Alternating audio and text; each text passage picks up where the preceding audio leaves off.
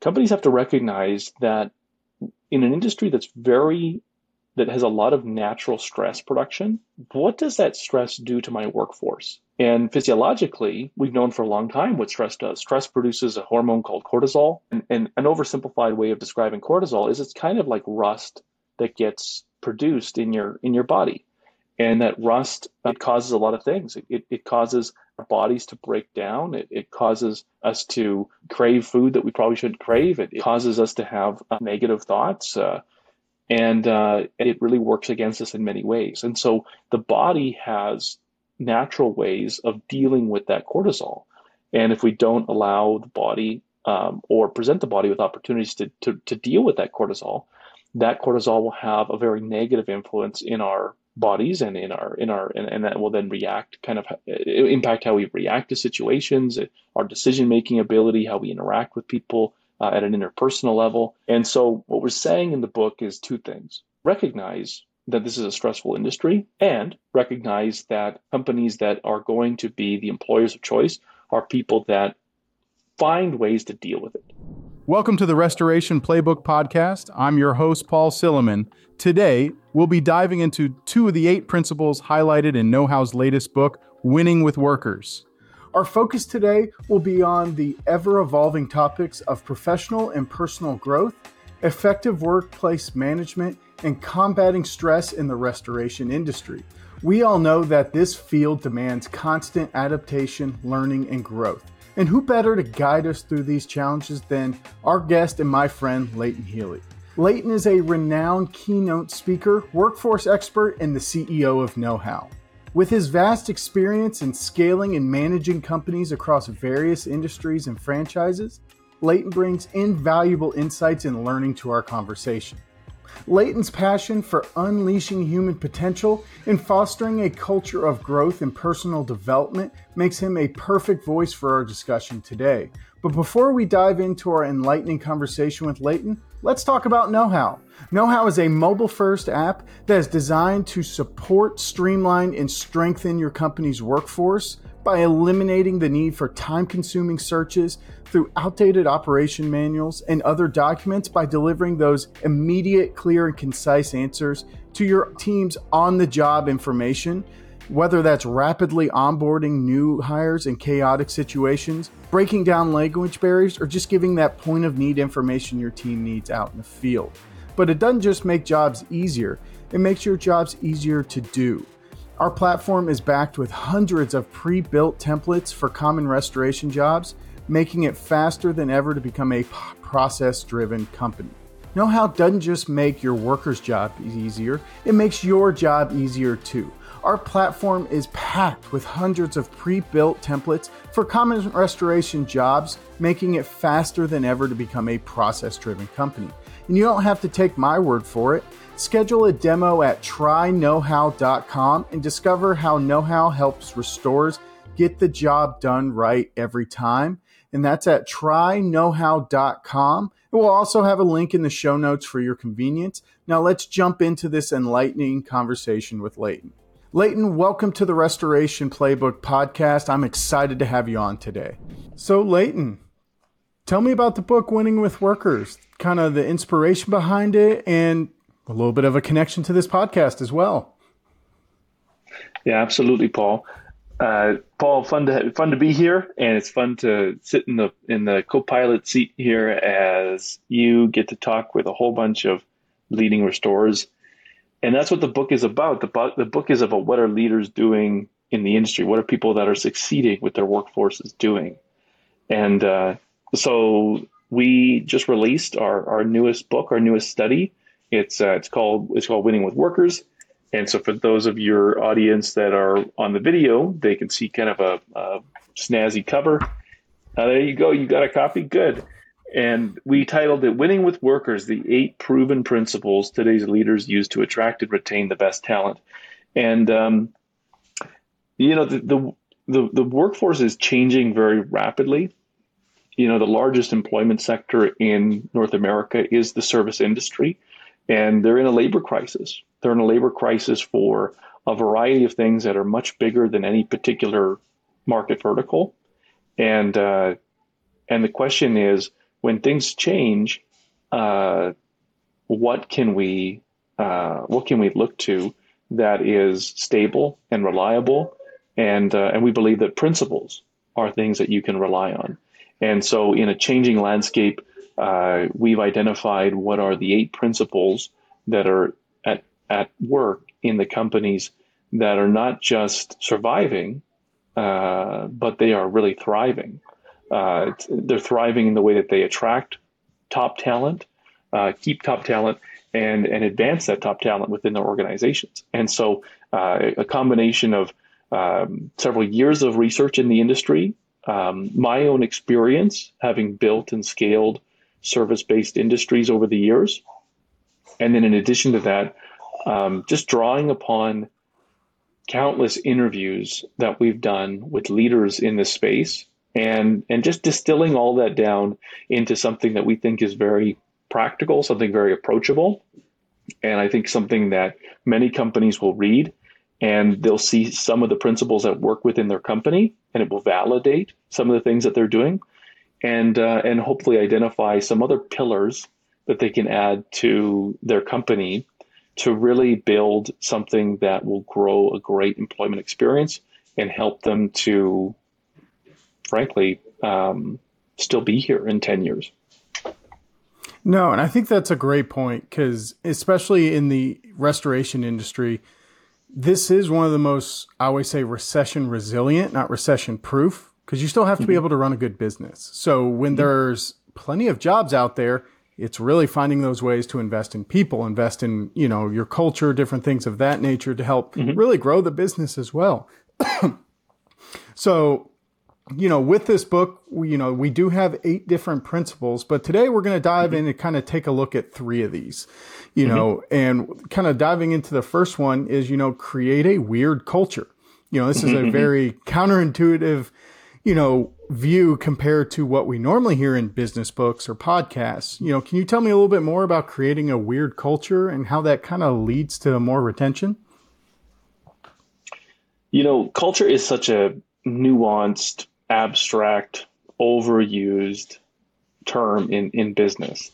And it's such I've often thought that we should just pull some synonyms out and just use different words for culture. But culture is the word that we use. And it gets so, mixed up in jargon and books and buzzwords and whatnot. At the end of the day, the visual that we use in the chapter on that principle 1, create a weird culture, is we start by asking people to kind of go back to that Indiana Jones scene, maybe for younger listeners, that like Jumanji, Dwayne the Rock Johnson scene where they're hacking through the Amazon, and then they stumble into a tribe of people that have never had contact with the outside world. And very quickly you recognize that this is a distinct little group of people, and they dress differently, they talk differently. It just so happened you landed there during a full moon, and so there's these rituals and there's roles that people have, and it's different. And if there's one thing that's clear, it's you're an outsider and they're insiders. And you might say it's weird, and weird is just simply a way of saying it is distinctly different from what you were used to. And when we challenge companies to build a weird culture, the first thing that we're challenging them to do, Paul, is to say, understand that culture is a lot more than pizza parties when your team looks gassed and just worn out and frayed, and just having reactive, Uber Eats orders, like that's not culture. Well, in a sense, what you're reflecting is that you have a very reactive, very transactional culture. So I guess that is culture. But what we're talking about is, when we say weird is good, what we're saying is we're really saying strong cultures are thick, and it's and you can cut the distinctiveness with a knife, in the sense that sometimes it's even hard to articulate until you've been there for a while. But people that have been there for a while, have almost come to just say, it's just how it is, you know? And in the same way, we've probably all heard people say, in response to some wrecking ball manager that the owner doesn't have the guts to fire, saying, that's just the way it is. I mean, that's ultimately, we have a culture of a gutless owner. But really what we're after with a weird culture is a culture that is distinct.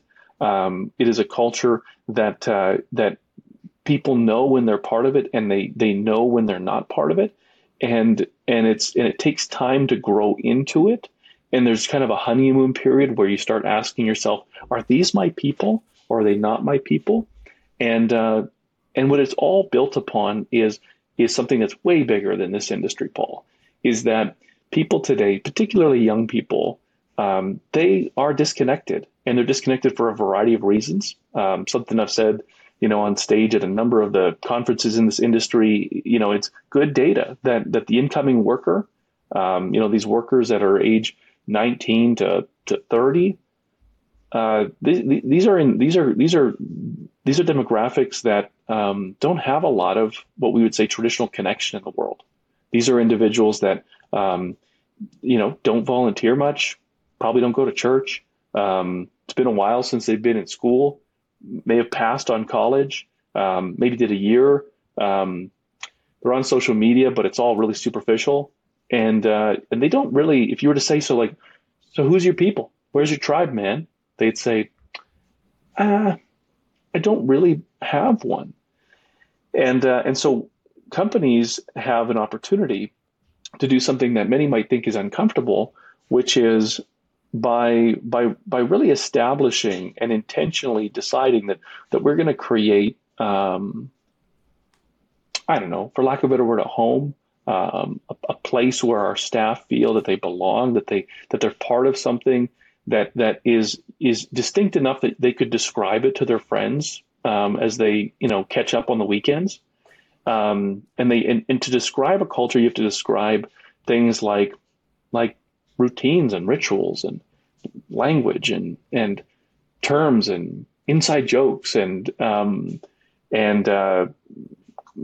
clothing and behavior and things that, and if there's not enough that's distinct about your company that gives them enough material to have a 10-minute conversation with their friends, and for their friends to say, that's different, that's kind of weird, and for them to respond, yeah, it's just how we do it, and I like it.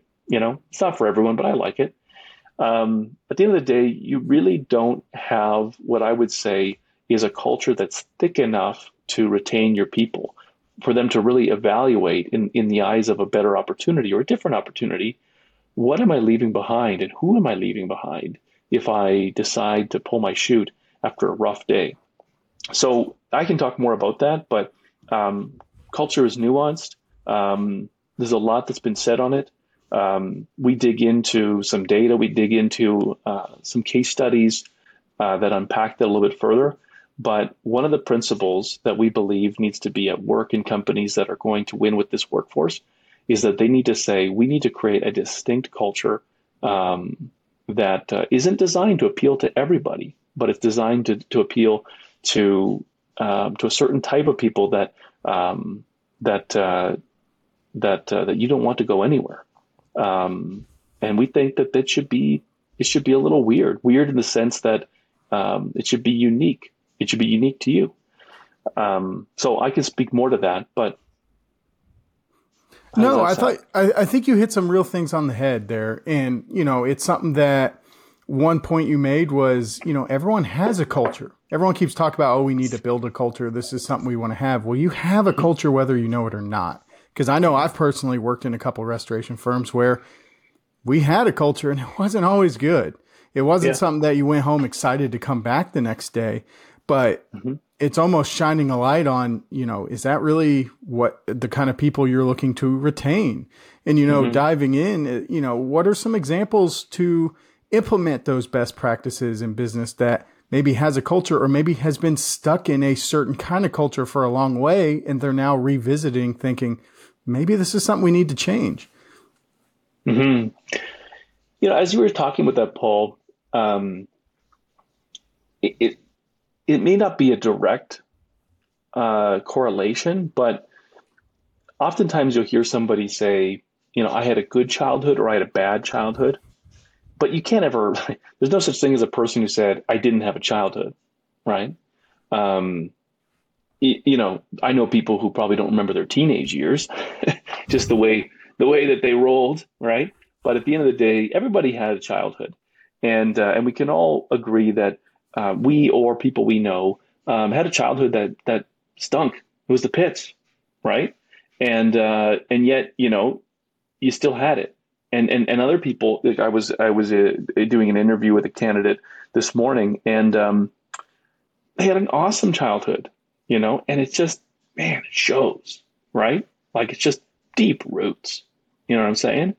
And it's in a similar way, you can kind of tell when someone's coming from a healthy, um, just a healthy, vibrant, enriching, you know, rich soiled place to grow as a human, otherwise known as work.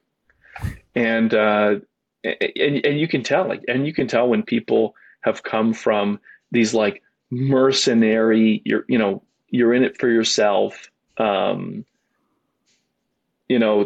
boss is clearly dealing with stuff type work environment. And so when it comes down to, just practical things that we can do, um, you know, that's a great thing about this book is we wrote the book in such a way where every chapter ends with things to stop doing, things to start doing, and things to invest in. So I'll just pull right from the book, and you can just go to winningwithworkers.com, get a free copy of this. So the first thing that we say that you need to stop doing is you need to stop thinking that team culture is just events that you do sporadically, right? Even if they're planned. In the same way of saying, like, are you part of a family? And they say, yeah, we have pizza once in a while. Like you'd say, no, no, no, no, no. Like that's not, no, no, no. Did you have a childhood? Yeah, I once had a Christmas event, right? That's not exactly what's involved in it. It's like, no, no, you do life, and sometimes we do life intentionally, and sometimes we just get through it together. And so the first thing we say is that understand that culture is not just just kind of tossing events and activities at your team members. The other thing that we do is we say don't delegate the visionary work of defining what it's going to be like to just be part of your team. So often, just an owner operator or a busy executive or someone who's in a management role knows that it's that Thanksgiving's coming up or Cinco de Mayo or you name it, and they look at someone who just seems to have no problem getting things done, and they say, could we get some tacos on Friday? Could you help me with that? And they delegate it, and they ask questions like, "Oh, do you want decorations? Like, should we do some type of activity?" And they say, "Honestly, just run with it." That is delegating. We're not talking about delegating tasks. We're talking about delegating just like the feel of what it's supposed to be like to be employed by your company. And you can't do that. Once you have a vision, then you can bring people in and say, hey, you know how we all just find it so fun when we get together and we focus on, say, this common denominator. I have an idea for an event this Thanksgiving that I think will really bring that forward. Could you help me with some of the logistics? That's appropriate. But just delegating a couple activities is not appropriate. So I can share a few more, but those are some tangible examples.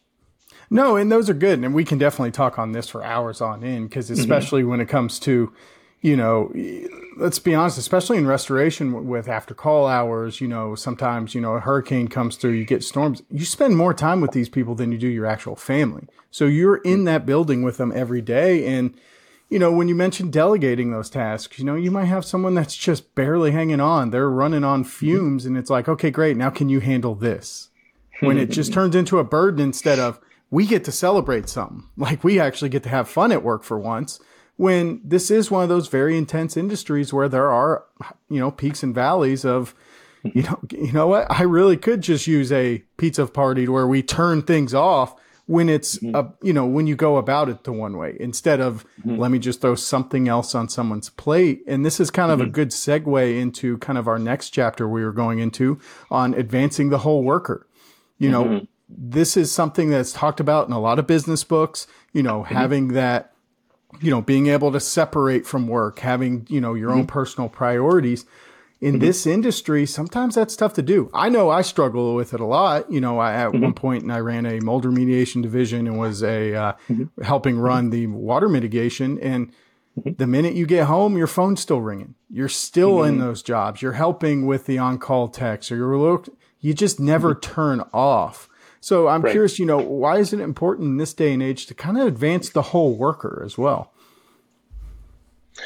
So when we talk about advancing the whole worker, really what we're saying is that there's obviously more to this person than just what they do between 9 and 5, and we know that 9 and 5 is just a silly placeholder for that when you start clocking your time and when you end clocking your time. So um, I mean, behind every person, there's a life, and there's often relationships. Sometimes there's a family, sometimes there's children, sometimes there's a partner, and at the end of the day, it's difficult for a stressed out, under resourced, overcapacity manager to care about their own life outside of work. Nevertheless, care for their staff's lives. And we're also not saying that you need to become Dr. Phil for your staff and help them through all their burdens. That's not what we're talking about, right? What we're talking about, and I really I like allegories, and I like pictures, because I think it helps anchor things. And so one of the stories we tell in this chapter, um, I've mentioned it before, is this idea of what I refer to as a brick house on stilts. So just stay with me for a moment here. I remember one day I was in the gym, and there was just this enormous man that was like moving all this steel beside me, and one of the biggest humans I'd ever seen. And he was doing his thing in his muscular shirt, and he had these kind of slim and trim pants on. And I just mentioned, between all his screaming and grunting, I said, "Man, you are an enormous human, and you have done some work." And he looked at me, and he had this kind of movie British voice, and he said, "Yeah, I'm not going to replicate his voice, but he simply said, 'You see all this? This is a brick house built on stilts.'" And he I don't know, he just kind of pulled up his pants a little bit, and he just had these tiny little noodly legs, right? And and it kind of stuck with me. And here's somebody that has ignored a part of his body quite consciously for a significant amount of time, and to his detriment. And when you fail to advance the whole worker, what you're doing is you're building a workforce who are brick houses on stilts. And so this is an industry that understands, like, Paul, as you know, we did the biggest study ever in restoration. And one of the things we identified is one of the most important investments that employers need to make is in the education and the skill training of their workers as a motivator to stay and retain them. And the industry responded. And in our state of the industry report of 2022 that we do with CNR magazine, it indicated that one of the strongest investment areas in the industry has been education and training. Now that tends in this industry to lead to a lot of certifications, a lot of technical letters beside your name, and those things are great. But when you don't balance that with caring about their progress and their advancement at home, you're building brick houses on stilts. And that person who you want to be a key contributor at work, if they don't have a path to knock down their student debt, to pursue vehicle ownership, maybe to get to a place where they have a reliable vehicle, a place where they're in a position where they're really content with where their kids go to school, or there's a path towards maybe one day owning their own home. At the end of the day, what you're not building a whole worker, not building a whole person. We use this other visual. I live in a part of the world where we produce a lot of oil and gas. And one of the things that's not one of our best characteristics is that once we extract all of the resources from the ground, sometimes companies will just essentially just walk away, and they'll leave this kind of, we would say unmitigated, piece of land with this hole in the ground that's empty, and we call them orphan wells. We've just essentially we sucked out all the value. We've got what we wanted, and then when it couldn't produce, we walk away. And sometimes that's what this industry does. Is this industry? It can be so stressful, it can be so intense, and that intensity is borne on the shoulders sometimes of our people back at home, our families and our loved ones, and our physical health. That when we can't keep up, the storms keep coming. The work keeps coming. The pipes keep freezing, and we look sometimes even with heartfelt intent and say, we got to get to the next job. So thanks, right? Nice having you here. And what you do is when their skinny little legs, which represent, an ignored home life, and we've extracted all the resources, we kind of abandon these people. And that not only is that just poor leadership, but workers today, they look for that in a job. They say, is this just another place that's going to just wear me out like a frayed garment and then kind of toss me out? Or is this a place where I'm going to be able to make some progress in my personal life? And so what it looks like when we say companies that win with workers today, they advance the whole worker. I'll just give you a practical example. It's one thing to sit across from someone in an interview and say, "Hey, I hope you like working hard." It's a whole nother thing to say, "Hey, you've got choices, and if you commit to a 2 to 3 year timeline with us, here's what we would love to talk to you about. You've got to roll up your sleeves, but we would love to see you be in a position where you're further ahead and knocking down your student loans, where you're in a position where you're driving a vehicle that you're proud of, and you've got that vehicle paid off. Maybe even you're thinking about a path towards home ownership, and this job has helped you get there. And then at work, we'd love to see you in a position where if you're interested in it, you have some responsibility for others, you have some responsibility for assets in the company. You've gained some credentials in this industry that can help you drive to some increased earning potential. How does that sound? If you invest in this company, we'd like to invest in you and see you progress in both your home life and your work life. How does that sound? Of all the interviews they did that week, what do you think, Paul? I mean, that one's going to stand out. Oh, I mean, night and day. I mean, you hit it right on the head. I mean, I had a same scenario with my wife. When we first met, I was still a technician at one of my first restoration companies. And, our first couple of weeks into dating, it got to a point where I had so many after-hour calls. I had left movies we were in. I left dinners we were in. I was always kind of on call. I was always that person that people would call. And we had to have a conversation of like, do you see yourself doing this for the next 10 years? Because I don't know if this is the life I want to live. And it was something that kind of forced me to have that conversation of, hey, is there any other roles I can go into? Because this really isn't working for me. Like, how do I find something to go? And it really is, like you said, it's kind of you want to be able to get the most out of your employees, but also not wring them out like that wet garment, and really flourish in a home life. And that's something that, in a lot of the companies we interviewed in Winning with Workers, they mentioned investing in workers' families, children's activities, communities, and really bringing that whole family unit into the fold to where they understand here's the important work you're doing, but also there's a face to the name. This isn't just you getting called out at the house at all hours. They understand what's going on. What kind of benefits do you see that providing to a business who, while their employees are on the job, they are investing in those family activities or, if it's barbecues on the weekend, kind of like we spoke about in culture, but really making it that community feel. And, where do you see that kind of tying in? I think that there's a risk of some people listening to this and saying workers are soft. They're softer than they used to be. And now I have to deal with that.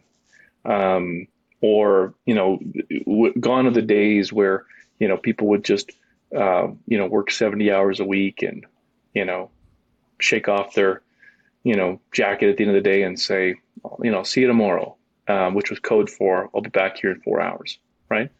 Um, at the end of the day, people are different, no question, but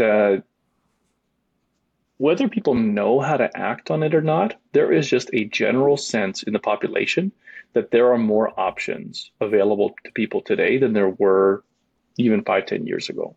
Some of that is, this gig economy. Some of this is, everybody seems to have a cousin who apparently is like making bank on Amazon or YouTube somehow, and yet they'll never tell you how much money's in their bank account, but they're making bank. I mean, it's like it's smoke and mirrors, but there is just this kind of in the back of the mind that um, I've got options.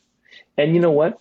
Some people don't have options. Some people like just the way they played their cards, they don't have a lot of options. But it's the sense that there is greener grass out there, and so employers today they just have to be competitive. It's business is, I mean, not to trivialize it, but business is a game, and sometimes the rules change, and sometimes new things come rolling into the court, and you've got to adapt. And the best people who adapt are people who sincerely modify sometimes their beliefs, and so they genuinely they embrace this reality that workers today they want to have a more rounded life, and they want to be able to, maybe it's they want to have something shareable on Instagram, or maybe it's genuinely because they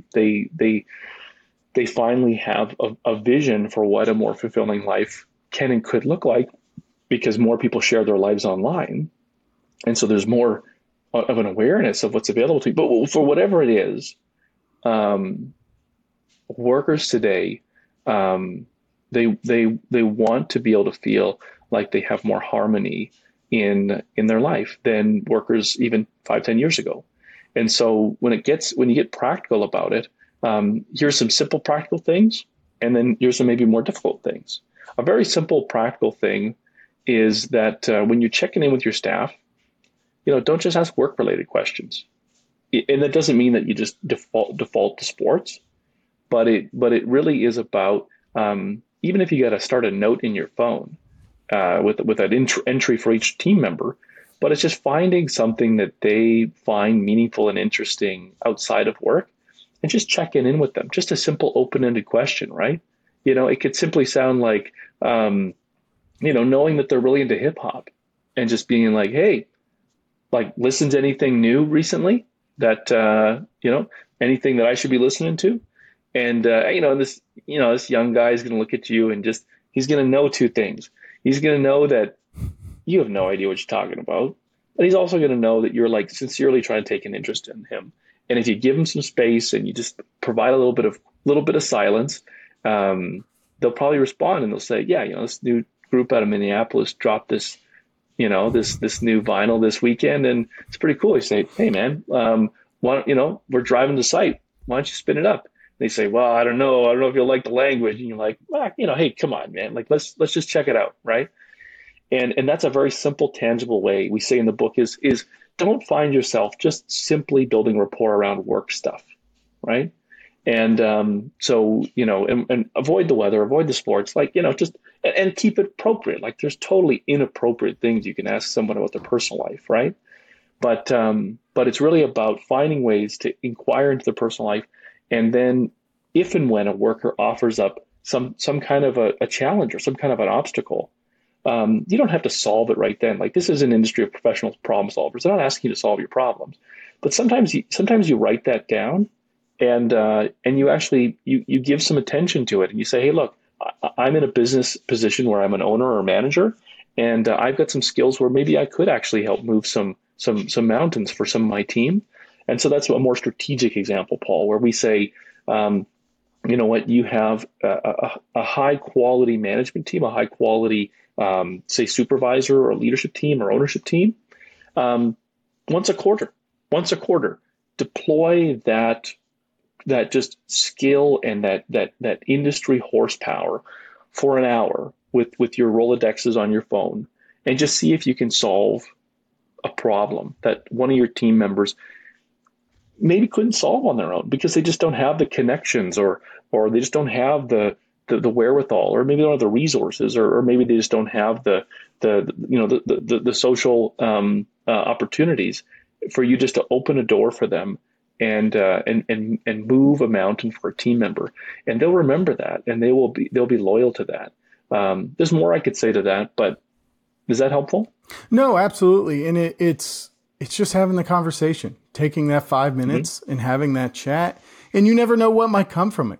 You might ask, someone might say, hey, I'm really struggling with this, or I'd really love to learn this. Just empowering those workers or just making them feel listened. They might turn around and be like, wow, they're actually really good on this social media stuff. We're actually getting a couple more calls. They've actually solved an issue I've been working on for years. But now you're having that conversation, but you're also investing in that person. So they actually feel like they're part of that tribe that we've spoken about. Thanks for watching this episode of the Restoration Playbook podcast. Join us next week to learn more ways restoration leaders are winning with workers as we dive into 2 more principles used to attract and retain top talent. If you found this episode useful, please share with a colleague and make sure to get your hands on a copy of Winning with Workers. Just head to winningwithworkers.com for a free copy of our ebook. For those who would like to learn more about know-how, head over to tryknowhow.com and schedule a demo with me to experience firsthand how know-how can amplify your workforce's efficiency and quality no matter where the job takes them. Thanks again, and we look forward to bringing you more insights on the next episode of the Restoration Playbook podcast. See you soon.